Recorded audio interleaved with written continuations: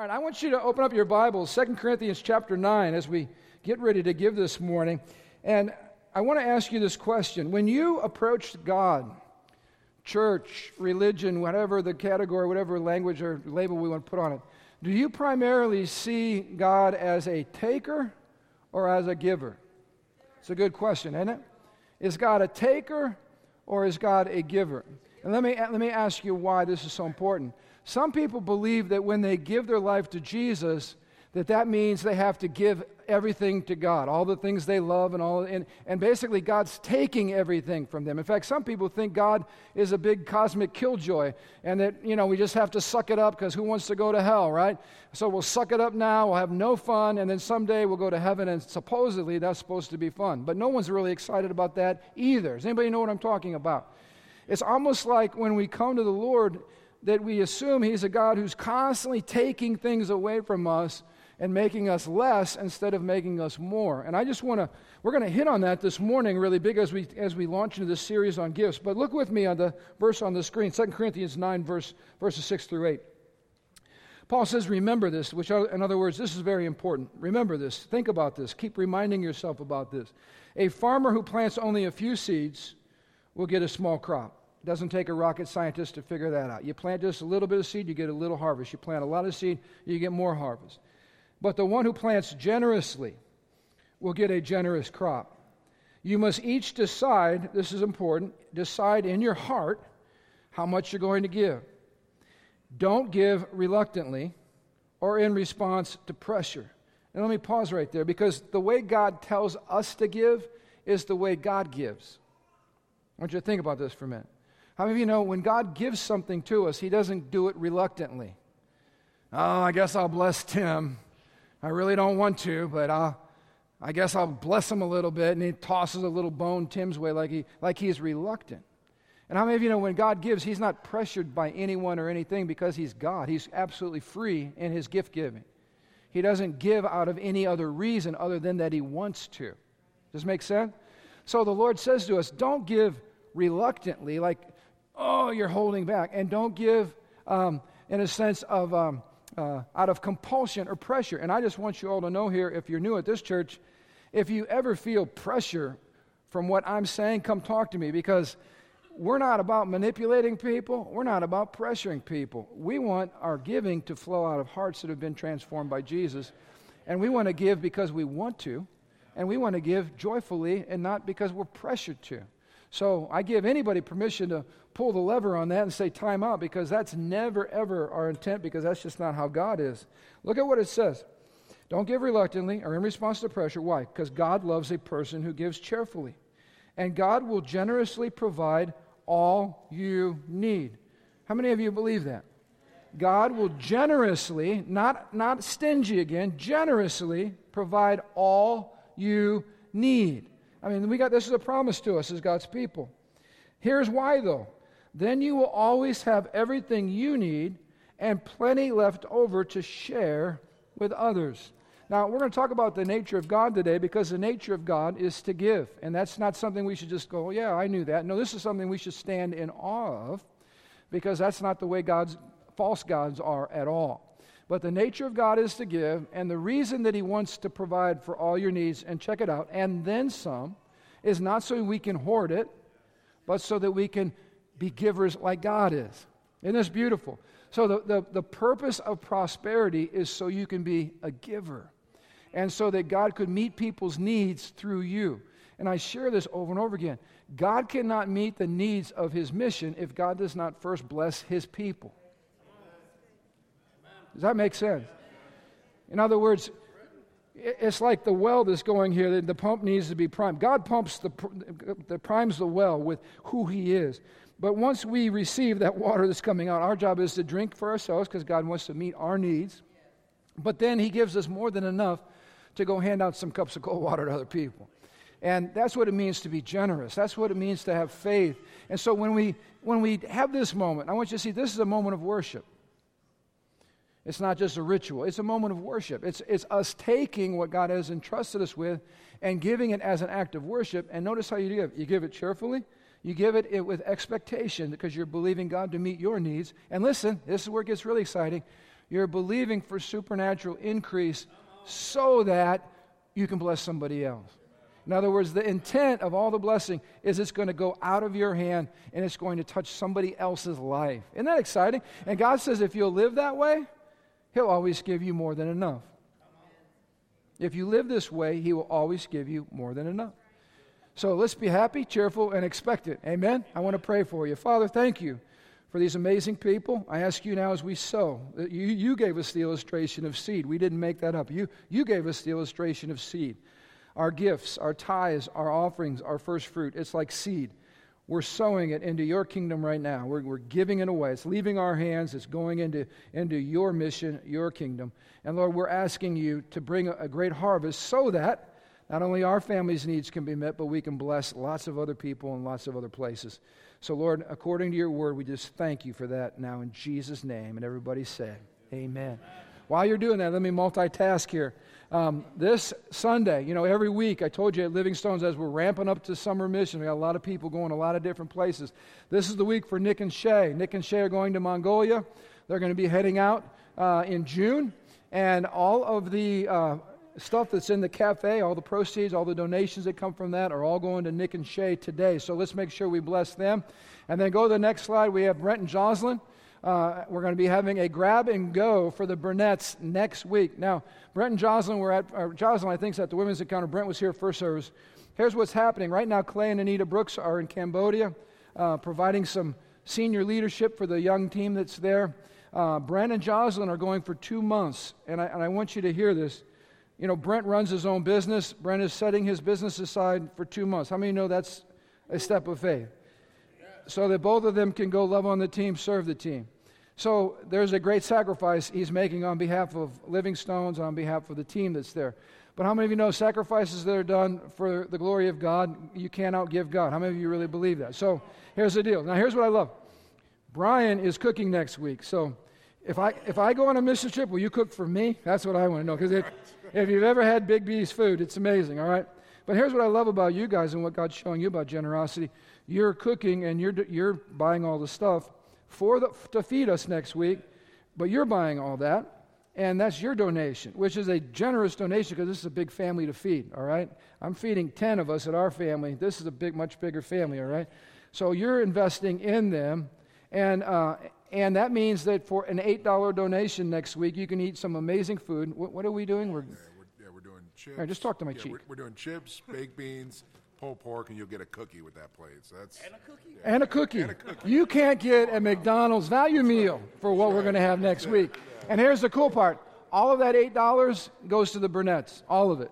Because how many of you know we want to buy a round-trip ticket because we want them back. We don't want to just buy a one-way ticket. So if some of you don't eat, they might be there for a long time. We don't want that to happen.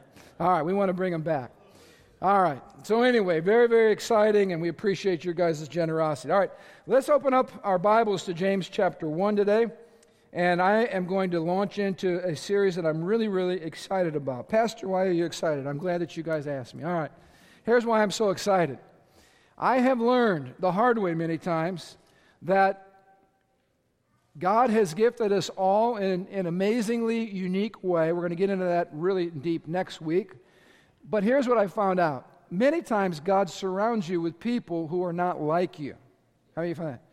And the purpose of that is not to irritate us, but to complete us. But if you don't understand and appreciate the gift set somebody else has, they will irritate you. And in church, it happens all the time. Let me say that again. In church, it happens all the time. So why is your pastor preaching this series? Because I want us to be happy. And I want us, when pastor says, hey, let's greet one another, I want you to be able to understand, first of all, who you are. And I want you to be able to appreciate who others are, because this place is a treasure trove of gifts. And what I have found is that many times the people who rub me the wrong way the most are the people I need the most. Let me first of all share how this works. The first way it works is called marriage. Isn't it a phenomenal thing that the people we get attracted to are people who are different than us? And then instead of saying, thank you, you're here to complete me and to fulfill all of my deficiencies and weaknesses. No, we don't act that way, do we? We go, ah! When really what we should be saying is, thank you, Lord, for this amazing gift you have put in my spouse that is so different than what you put in me. Because if you put the same in both of us, one of us would be unnecessary. And here's the thing, too. When you see different people ministering in the grace of God on their lives, you see the beauty of God and the grace of God and the wisdom of God being manifested. So here's what should be happening. Every week when we come into church, we should be in awe of each other. It's like, oh. I mean, seriously, if we could see properly, we would be stunned.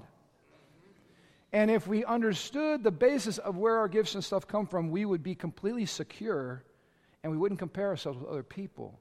Instead, we would go, thank God for you. Thank God for you. And we wouldn't try to be something that we're not. We would figure out who we are, and then we'd be happy being our bad selves. Or you know what I'm talking about. So this series is so important. And I thought even before we get into gifts, isn't it fitting that we would stop and focus today on a God who demonstrates his glory and that he's a giver. Now, I just want to share something with you, and I'm grateful for my wife, and I'm learning in my more mature years to run things by her. I learned the hard way over many things. I had a few bumps and bruises along the way. I read a passage out of this amazing book, which is called The Twilight Labyrinth by George Otis Jr. It's not a new book. It's been out for a while. But this is the thesis. This is the purpose of this book. It asks this question: why does spiritual darkness linger where it does? In other words, why are there certain places on planet Earth that have been especially resistant to the preaching of the good news of the gospel? And what he highlights in here is a lot of instances of idolatry, witchcraft, and demonic things that are happening in the nations of the world where the gospel is so resistant. The people are so resistant. And I won't read the story in here because my wife said that's probably a little graphic for Sunday. But let me tell you why I wanted to read it. Because I wanted to shock you. Sometimes shock is good. If I sit here, hey, God's a giver, you'd all be like, yeah, cool. And it's like, no, we don't even get it. Do you know that every religion that is not centered in the truth of Jesus Christ and in our great almighty God, every one of those religions is demonic?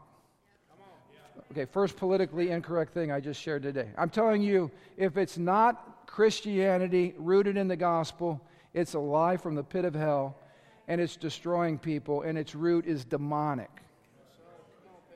We clear enough on that? Let me build my case. I'm reading this week through Joshua.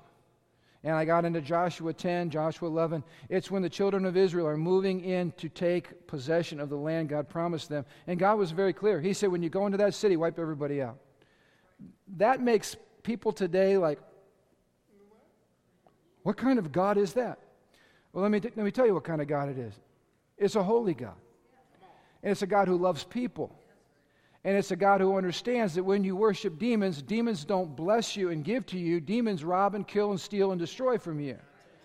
And the story I was going to read from you happened as late as the 1960s when there was a massive tsunami wave that came on shore in the nation of Chile, and the people ran for their lives up to some higher ground. And then the second tsunami wave came in, and because they believed that God, their spirit gods control the place where they live, the goal of every demon god is to demand that you offer sacrifice to appease them and make them happy. So they grabbed a shepherd boy. They proceeded to chop his arms and legs off while he cried out for mercy. They began chanting these demonic chants and singing louder and louder so that you couldn't hear the screams of this young boy who was being sacrificed. They cut his heart out. They cut his intestines out. They threw it into the ocean, and they put what was left of his body on a stake, stuck it in the ground facing the sea, and gave that child as a sacrifice to the demon gods that they believed were trying to kill them.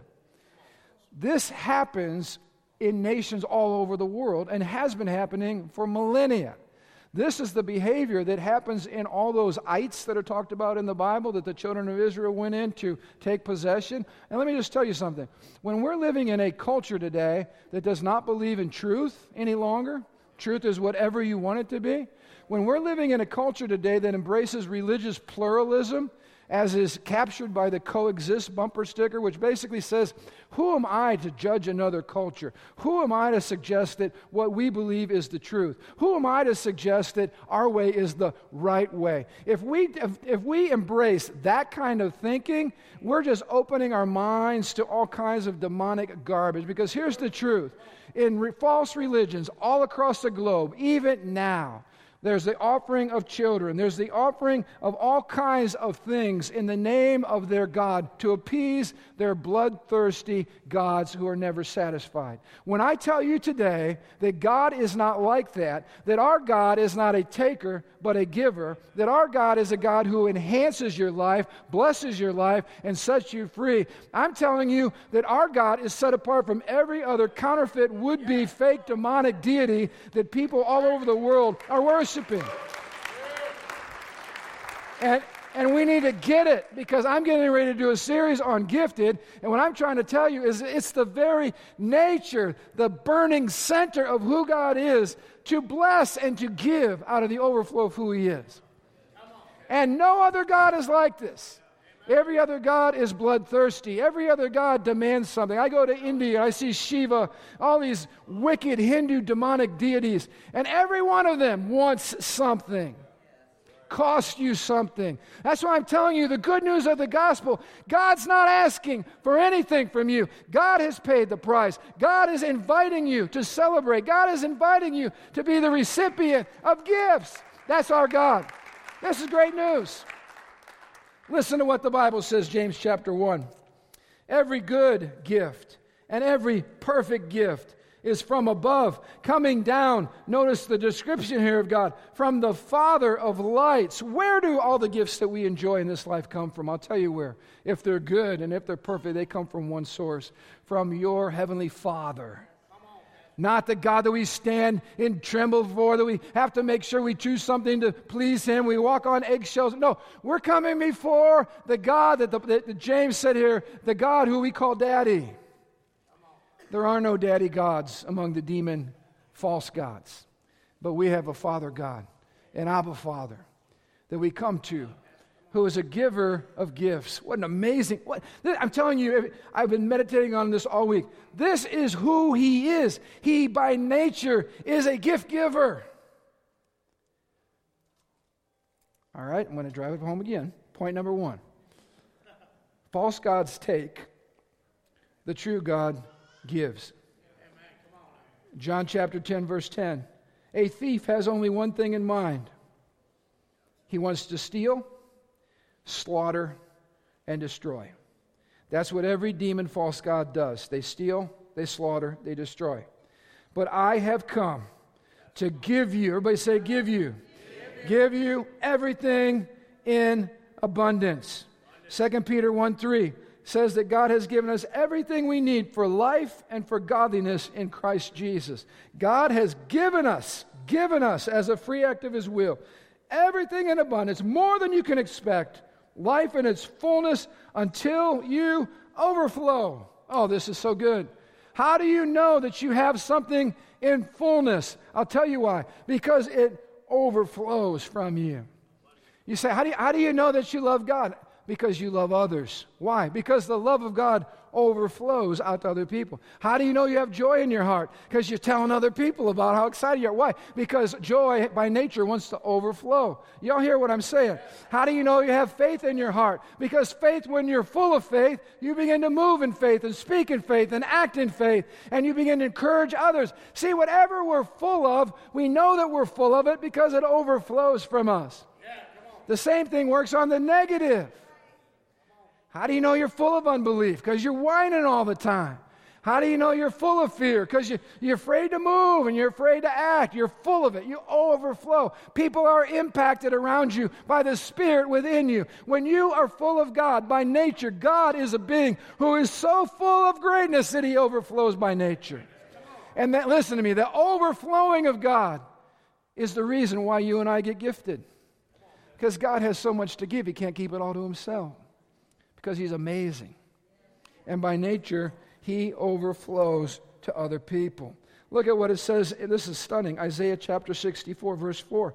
For since the world began, no ear has ever heard, no eye has ever seen. What? A God like you. Amen. Check this out. What separates our God from all the fakes? This God works for those who wait for Him. I mean, the Bible is full of idols, and the prophets would mock the idols. They'd say, oh, you can't walk. That's right, you don't have legs. You have to be carried. Oh, you can't talk. Okay, we'll talk for you. Oh, you can't hear because you're a chunk of stone. They constantly mocked all these stupid idols that God's people fell into worshiping. God says this, you don't work for me. I work for you. Now that is so counterintuitive. It sounds like I just said God exists to serve me and He's my servant. That's not what I'm saying. God works for those who wait for Him. What does that mean? For those who aren't trying to do it all themselves. For those who aren't running ahead of God. For those who aren't prideful. For those who sit in God's presence. For those who pray about situations. For those who wait on the Lord's direction. But here's the important thing. God says, I will work for you. I will go ahead of you. I will move on your behalf. I will clear the way. God is a God who works for those who wait for Him. In other words, He does all the heavy lifting. I was challenging some men this morning. There are guys who say, I got to provide for my family. That's a good thing to provide for your family. But there are men who, I want to go work doubles and triples and 7 days a week and on and on and on. Listen to what the word of the Lord says. God will work for you on behalf of you if you'll wait for Him, if you'll honor Him, if you'll trust Him, if you'll submit to Him. God will work on your behalf. And I found this with money. There are people, we can't afford to give. God will do more with your 90% than you'll ever accomplish with your 100%. If you'll honor Him, He'll work for you. He'll work for you. He'll work for you. Pastor, are you making this up? That's in the Bible. See it right there. He works for those. This separates God from every demon. Every demon says, I'll take from you. I'll take from you. I'm a slave master. I'll make you work, work, work, work. Religion tells you work, work, work, work. Get on the treadmill of good works. God says, get off the treadmill. Let me carry the ball. Let me do all the heavy lifting. Wait for me. Honor me. Trust me. This is what separates God from all the fake gods, the gods who are always trying to take from us, rob from us. The false gods expect us to work for them. But this is beautiful. I love this about God. Our God is self-sufficient. He doesn't need anything. He invites us to partner with Him. Some of you say, well, Pastor, how come you're talking about gifts? And I thought our gifts were to serve the Lord. Listen. If your gift is misused, you'll use your gift to work for God. God doesn't want you to work for Him. He wants to work with Him so that He can release His gifting through you to bless other people. I mean, there's a big difference between partnering with God and working for God. You'll never see a church with a help wanted sign out front because God's not looking for workers. God's not looking for slaves. God's not looking for laborers. God's looking for sons and daughters who will wait on Him and work with Him and let God work through them. There's a humongous difference in this whole situation. Look at what Jesus says.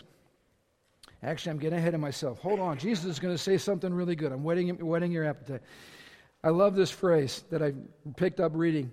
Patients don't serve their physicians. When I go see my brother-in-law, Dr. Brent, or my wonderful niece, Brittany, I do not walk in there and say, I'm here today to help you. No, the reason I'm going there is because I'm usually not feeling well, I'm sick, I'm broken, I need help. You with me? Can I just pop everybody's bubble? You can't even be a part of Christ Church until you admit that you're sick and broken and undone. There's no perfect people here, just sick people. You remember when Jesus talked to the Pharisees were challenging Jesus. They're being all stupid and everything. They were good at that. And Jesus said this, I'm not here for you guys. I'm only here for sick people. Jesus was being so sarcastic. Because they were as sick as could be. They were religious sickos. The rest of us are just regular sickos. They were religious sickos. But Jesus said, I'm not here for you guys. I'm a physician. I'm here for sick people. How many of you know the physician is in the place of strength because the physician is giving the sick person something that they need to get better? How do we come to the Lord? Yeah, look at me. I'm Superwoman or Superman with all my gifts. No, that's not going to work. You come sick. And you say, Jesus, I'd love to surrender to you so I could be healed and so your gifts could flow through me so I can bring healing to other people. Remember, he's always the physician. We're the ones visiting the doctor's office and releasing the goods to everybody else so they can get well too. Point number 2, God's gift. This is so good. God's gift come to us from the overflow of his greatness. Now, when you think of overflow, I want you to think of the words like fullness. I want you to think of the word self-sufficient. Because this is what the Bible says. It's one of my favorite verses in all of Scripture. Acts chapter 17, verse 25. God Almighty supplies life and breath and all things to every living being. Now, in marriage class, we teach stuff like this. Don't use the words all and every. You always say that. Every time that's suicide right there. You don't talk that way. But when we talk about God, all and everys and always and all those kinds of words, they fit God. Because listen to what it's saying about who God is. God supplies life, breath, all things to every living being. How many know that covers everything? He doesn't lack a thing that we mortals could supply for him. For he has all things. Everybody say all things. All things. And God has everything that he needs. Can we all just exhale? Can I just help you out? We're not here to be slave or part-time help for God. We're not here because we're God's gift to the body of Christ. Lord, I'm now here. I know that the church is going to thrive now. No problem. I got it covered. I'm glad you created me. Aren't I wonderful? No, that's not the way things work in the church. This is humbling and exciting all at the same time. God doesn't need you. Lord, I've wasted so many years. Chill out. The kingdom's in good shape. And so what if you wasted years? Your life, the Bible says, is this long compared to eternity. So quit making so much about yourself. If God saved you on your last breath, you have eternity to maximize the gifts he's deposited in you. So chill out. We're not that important. Dang, I wish I was more important. Well, that's kind of the good news and the bad news, but isn't it liberating? This is liberating.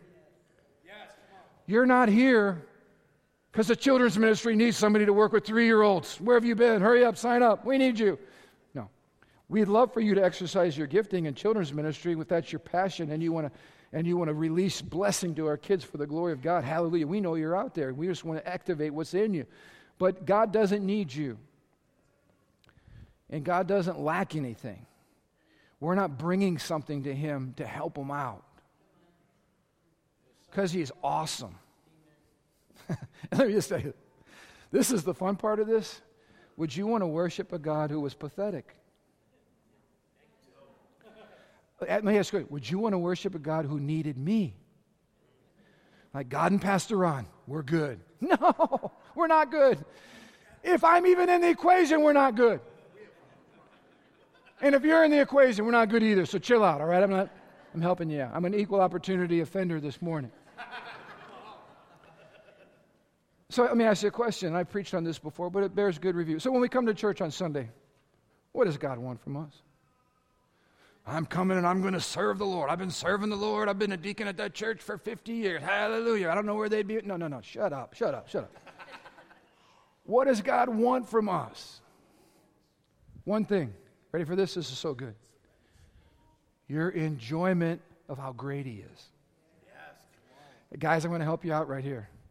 If I go up to my wife and I give her for Mother's Day the gift of enjoyment, this is what it looks like. I am so incredibly glad I get to do life with you. You bring me such joy. I wouldn't have done it any other way. I'd say I do all over again. I'd ask you all over again. I'm having so much fun just being with you. You can throw your roses in the trash. You don't have to go out and drop $1 million on some fancy dinner. Listen, because enjoying somebody is the purest form of honor.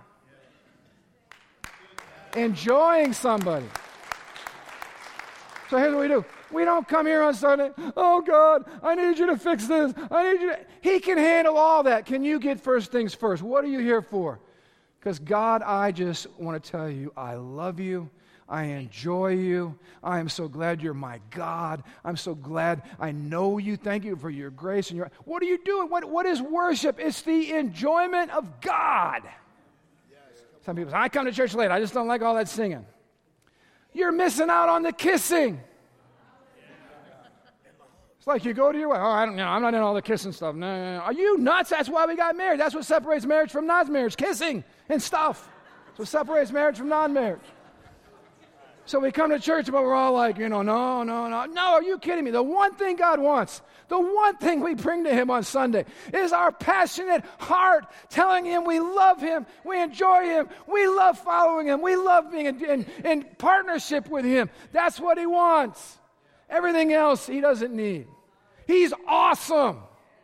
He's so happy in who He is. He doesn't need anything except I can bring Him my enjoyment of Him. So guys, in this beauty, when you come next Sunday, this should on your checklist. Okay, I'm going to church.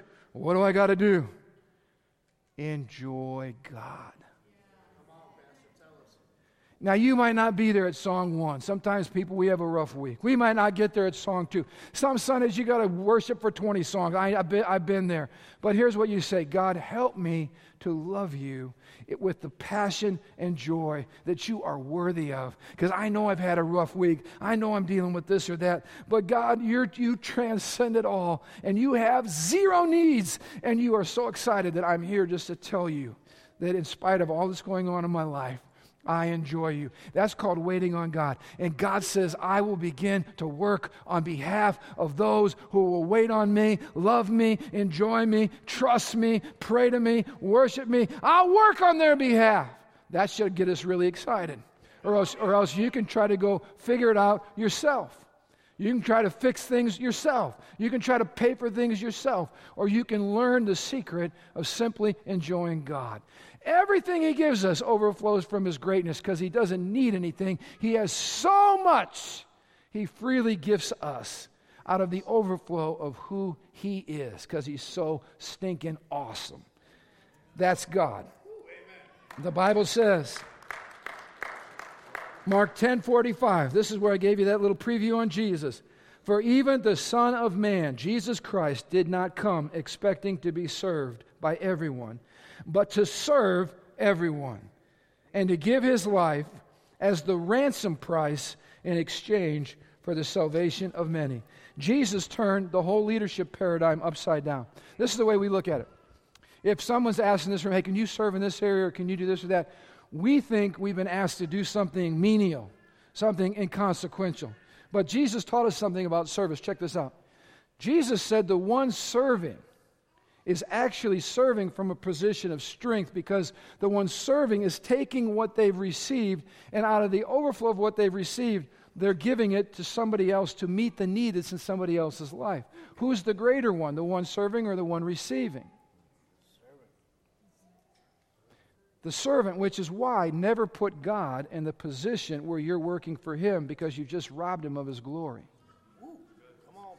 Always put God in the position of the one serving, we're the one receiving. Because the one giving and serving is the one that's getting the glory. Is this making sense? Yeah, come on. So when someone asks you, hey, we have a need in this area, you know why we have a need? Because we're human. And we don't have all the gifts. That's why God made you and why God made me. We meet the needs of other people. Whenever we're serving, it is an opportunity to demonstrate the greatness of God through us. Isn't it interesting? Jesus said, I didn't come to have anybody serve me. I came to serve everybody. You know what He's saying? My greatness is so unique. I have the ability to meet the needs of everyone, everywhere, at all times. That's how awesome Jesus is. What did Jesus do on the night before he was betrayed, right? They had a little dinner together, and what did he do? He got down and he starts washing people's feet. He was demonstrating his glory. He wasn't demonstrating his weakness. He was demonstrating his strength. This is amazing. Fast forward the tape.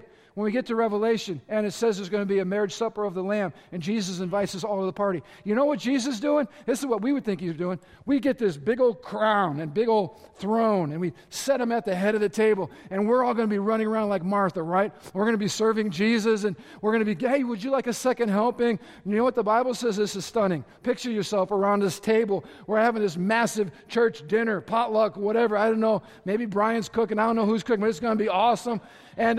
And here's what the Bible says about Jesus. He has a towel wrapped around his arm, waist, whatever, and he is serving all of those in attendance at the banquet feast. The Son of God in his moment of glory with a party thrown in his honor, and what is he doing? He's serving us. Can you imagine what would happen if we really got this? I mean, like loving one another, serving one another, laying our lives down, because we would realize we're doing it out of the strength that God is providing, and as we're doing this, we're acting like God himself. And as we can meet the needs of other people, we're demonstrating our strength in God, not our weakness and insignificance. Turns everything upside down. Jesus said, I'm not looking for anything. I came to give my life away to all y'all. I'm not looking for anything. I'm coming to serve. That's the heart of the gospel. A willingness to love. I love this verse. I'm getting ahead of myself again. Point number 3. You guys are talking way too much this morning. God's gifts are expressions of his grace. His grace. This is the overflowing river that's coming from God. Ephesians chapter 2 says we're going to spend all of eternity gazing upon this man Christ Jesus and the river of mercy that's been flowing out of his life. It's incredible. Romans 12:6.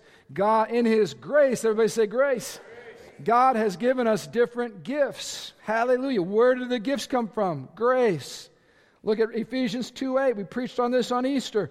God saved you. Why? By his grace when you believed. And you can't take credit for this. This is a gift from God. Why are all of you that love Jesus in this place today? Because God gave you a gift on the basis of grace. Not that you earned it, not that you're so smart, not that you filled out a card. He gave you salvation. He gave you it on the basis of grace. It's a gift so that we can't boast. Look at this next verse. 1 Corinthians 4:7. What do you have that God hasn't given to you? And if everything, everybody say everything. Everything you have is from who? God. Why boast as though it were not a gift? How many of you really believe that everything you have is from God? So, no, Pastor, hey, I worked doubles, I worked really hard, I went to school, and yeah. Where'd your breath come from? Oh, yeah, that was borrowed, wasn't it? Where'd all your provision actually come from? From whose hand? Where'd your life come from? Where'd the idea of you come from? Now let's get messy here. So you're saying everything belongs to God. Does your house belong to God? Your Tupperware. Now I'm going to really mess with you. Your dog. I know I'm messing with some of you now. Not my dog, yeah. Your 501k. Everything that you have, your job, your spouse, your kids. Everything is a gift. Now let me ask you this question. If everything in your life is a gift, what do we teach our kids this? When Grandma gives you that gift, make sure you say, thank you. The Christian life's not hard. Enjoy God. Say thank you a lot. Yes, come on. Enjoy God. Say thank you a lot. Because everything you have is a gift. You wouldn't be who you are, where you are, what you have, none of it without God. We have to hold it onto it loosely. And, I've told my kids this, part of the joy, every one of my kids, part of somebody say, how did you guys have 8 kids? Well, let me tell you. Curiosity. we had one awesome kid, and we're like, this kid's really awesome. I wonder what the next one would be like if they'll be just as awesome. Oh, they're just as awesome. Well, isn't that amazing? I wonder what the third one. Wow, this is incredible. And before you know it, we just got on a roll, all right? And 8 kids, I'll tell you this, there's not a 2 of them alike. Every one of them is uniquely special and gifted, and I'll say that about each one of you. There's not a 2 of us alike. Every one of us is absolutely unique and special. And so this is what I told our kids. Find out who you are. Find out how God has gifted you, because your gifting is part of your joy and fulfillment in life, is figuring out who you are, right, and then running on that track. Now, a lot of my kids have been fast. And they come home and they got this stack of these blue ribbons because they're fast. And I remind them, isn't that great? A nice stack of blue ribbons, because I was not fast. And I say, hey, how'd you get to be fast? It's called a gift.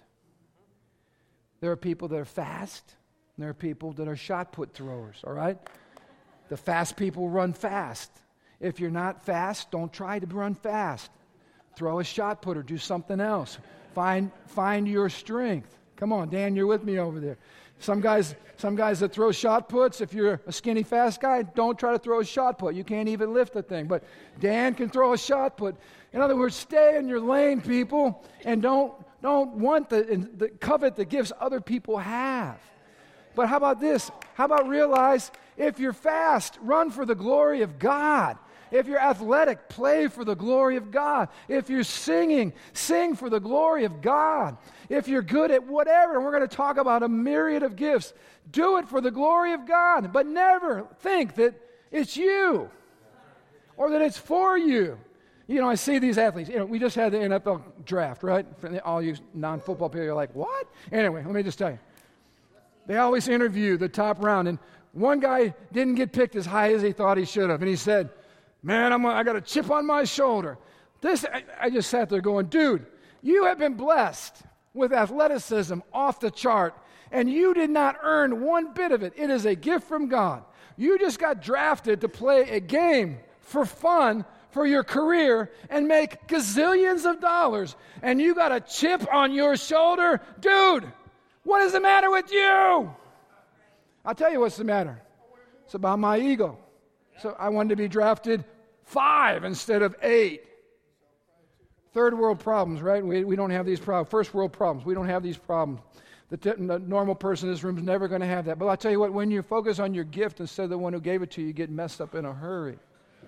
Every single thing we have is from God. So we give it back to Him. Let me quickly close with this. God is more awesome than His gifts. This is where I'm going to talk about my man Kenny. All right, Kenny. God is not synonymous with His gifts. But when God gives a gift and we receive the gift should take us back to the person who gave it to us. You with me? Mm-hmm. Now, Kenny and I we're both follically challenged. You with me? And I was cutting my hair. I started using a blade. And it was a messy process. I mean, blood everywhere. It was not good. And Kenny, one Sunday, blessed me with this bright yellow razor that bald guys use to shave their... Kenny said, isn't this a nice head, by the way? Just look at that. Shiny, and I won't touch it, but it's beautiful. So here's the deal. Every morning, and Kenny told me too, he goes, you can shave your head while you're driving to work. Well, I got a short drive, so I can't do that. But Kenny was driving, he'd be driving to work. And so he bought me this razor. Every morning, looking in the mirror, and you know what? You know what I'm thinking about? Kenny. That's how I start my day. You know why I'm thinking about Kenny? Because I'm holding in my hand this bright yellow razor that Kenny loved and Kenny bought me. And so every morning I'm going, Lord bless Kenny, hallelujah. And some mornings I'll even text him because I'm like, Kenny, I'm thinking about you right now, dude. And I just got done cutting my hair and I'm thinking about you. Because the gift takes me back to the giver. Now here's 2 extremes you guys got to watch. Of course, we don't want to worship the gift more than the giver. So say Kenny gives me a gift, and I'm like, a razor? No! And I throw it as far as I can out in the field. I don't want that gift, brother, to come between my relationship with you. I want our friendship to be pure, dude. No, that would be stupid. Go out and run out in the field and get the razor back because you overreacted. The gift is precious. There's things that we have in our life that are precious, but check this out. It's precious because it's attached to somebody who loves us. Do you guys have people in your family who are really good gift givers? They give thoughtful gifts. That gets harder and harder. But I'm like, you open it up and you're like, how did you know? And it's all the more special because they thought about who they were giving it to. It's not like we're giving you this wonderful recipe that we cook that everybody hates every year, but we got one for you because it's Christmas. No, that's not it.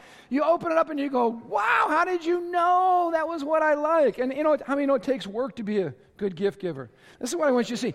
The gifts that God's given to you were given to you on purpose with design, out of the thoughtfulness of God. Because your life's not an accident, and the gifts that He's given you are not an accident. Now, let me give you another illustration. Is anybody in this room currently engaged to be married, but you're not married yet, but you got the ring? Don't be shy. I'm not going to have you come over.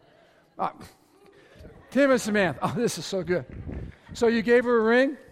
I want to see it. Show it off, Samantha. Wow. You must really love her. That is amazing. That is beautiful. Okay, so check this out. They threw a party. It's an engagement party, and Samantha's all excited. She's got her ring, and she spends the whole time walking around. Look at my ring. Woo. And that is so beautiful. And then she goes, hey, look at my ring. Just like the guys do, right? Oh, that is amazing. And let's say she walks around like the whole time, and Tim is over in the corner, like eating carrots and stuff, Carrots and, whatever dip. And she's making all this big deal about this ring while he's standing in the corner. How many we got a problem here?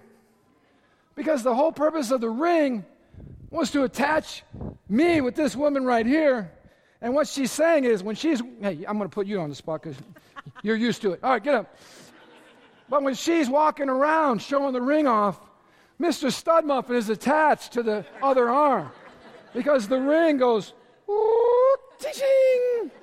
Because what she's most excited, keep that again. All right.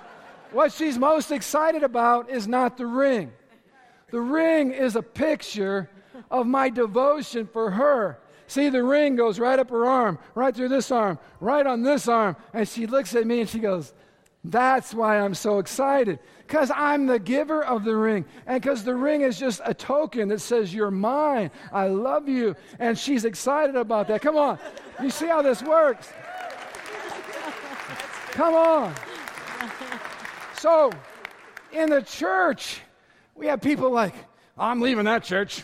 They just didn't appreciate my gift.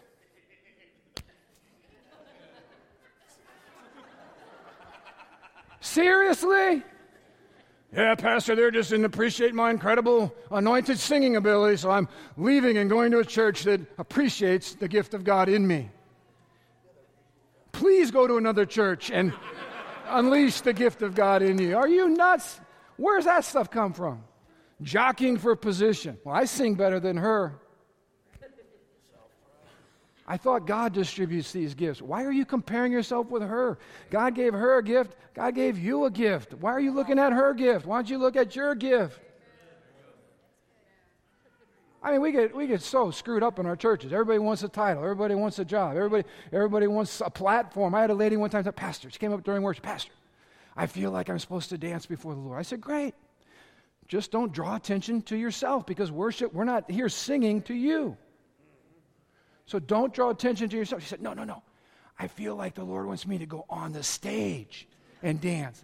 And that when I dance, the presence of God is going to fall. I'm not making this stuff up. And I said, no. That's not going to happen. Because the focus isn't you. And the focus isn't on your dance. That something magical is going to happen when you dance. Just worship God and love God and let God work His way through you. You don't have to make this stuff happen. God does this. I'll read one more passage to you because this is the one that game changer. Last passage. Habakkuk chapter 3, verses 17 and 18. Even though the fig trees have no blossoms. Anybody been there? There are no grapes on the vines. The olive crop just failed. That means economically things are not going. My business isn't strong. Maybe we took a hit. The fields lie empty and barren. Even though the flocks die in the fields, the cattle barns are empty. Yet I will rejoice in the Lord, and I will be joyful in the God of my salvation. What's taking place here? This is what's going on. The gifts of God do not mess with my enjoyment of God. The giver is central. The gifts will come and go. How many of you know you'll go through hard times in life? This is not heaven. You will go through hard times in life. You'll go through times where you have an abundance, and you'll go through times where things are tight. Anybody know what I'm talking about?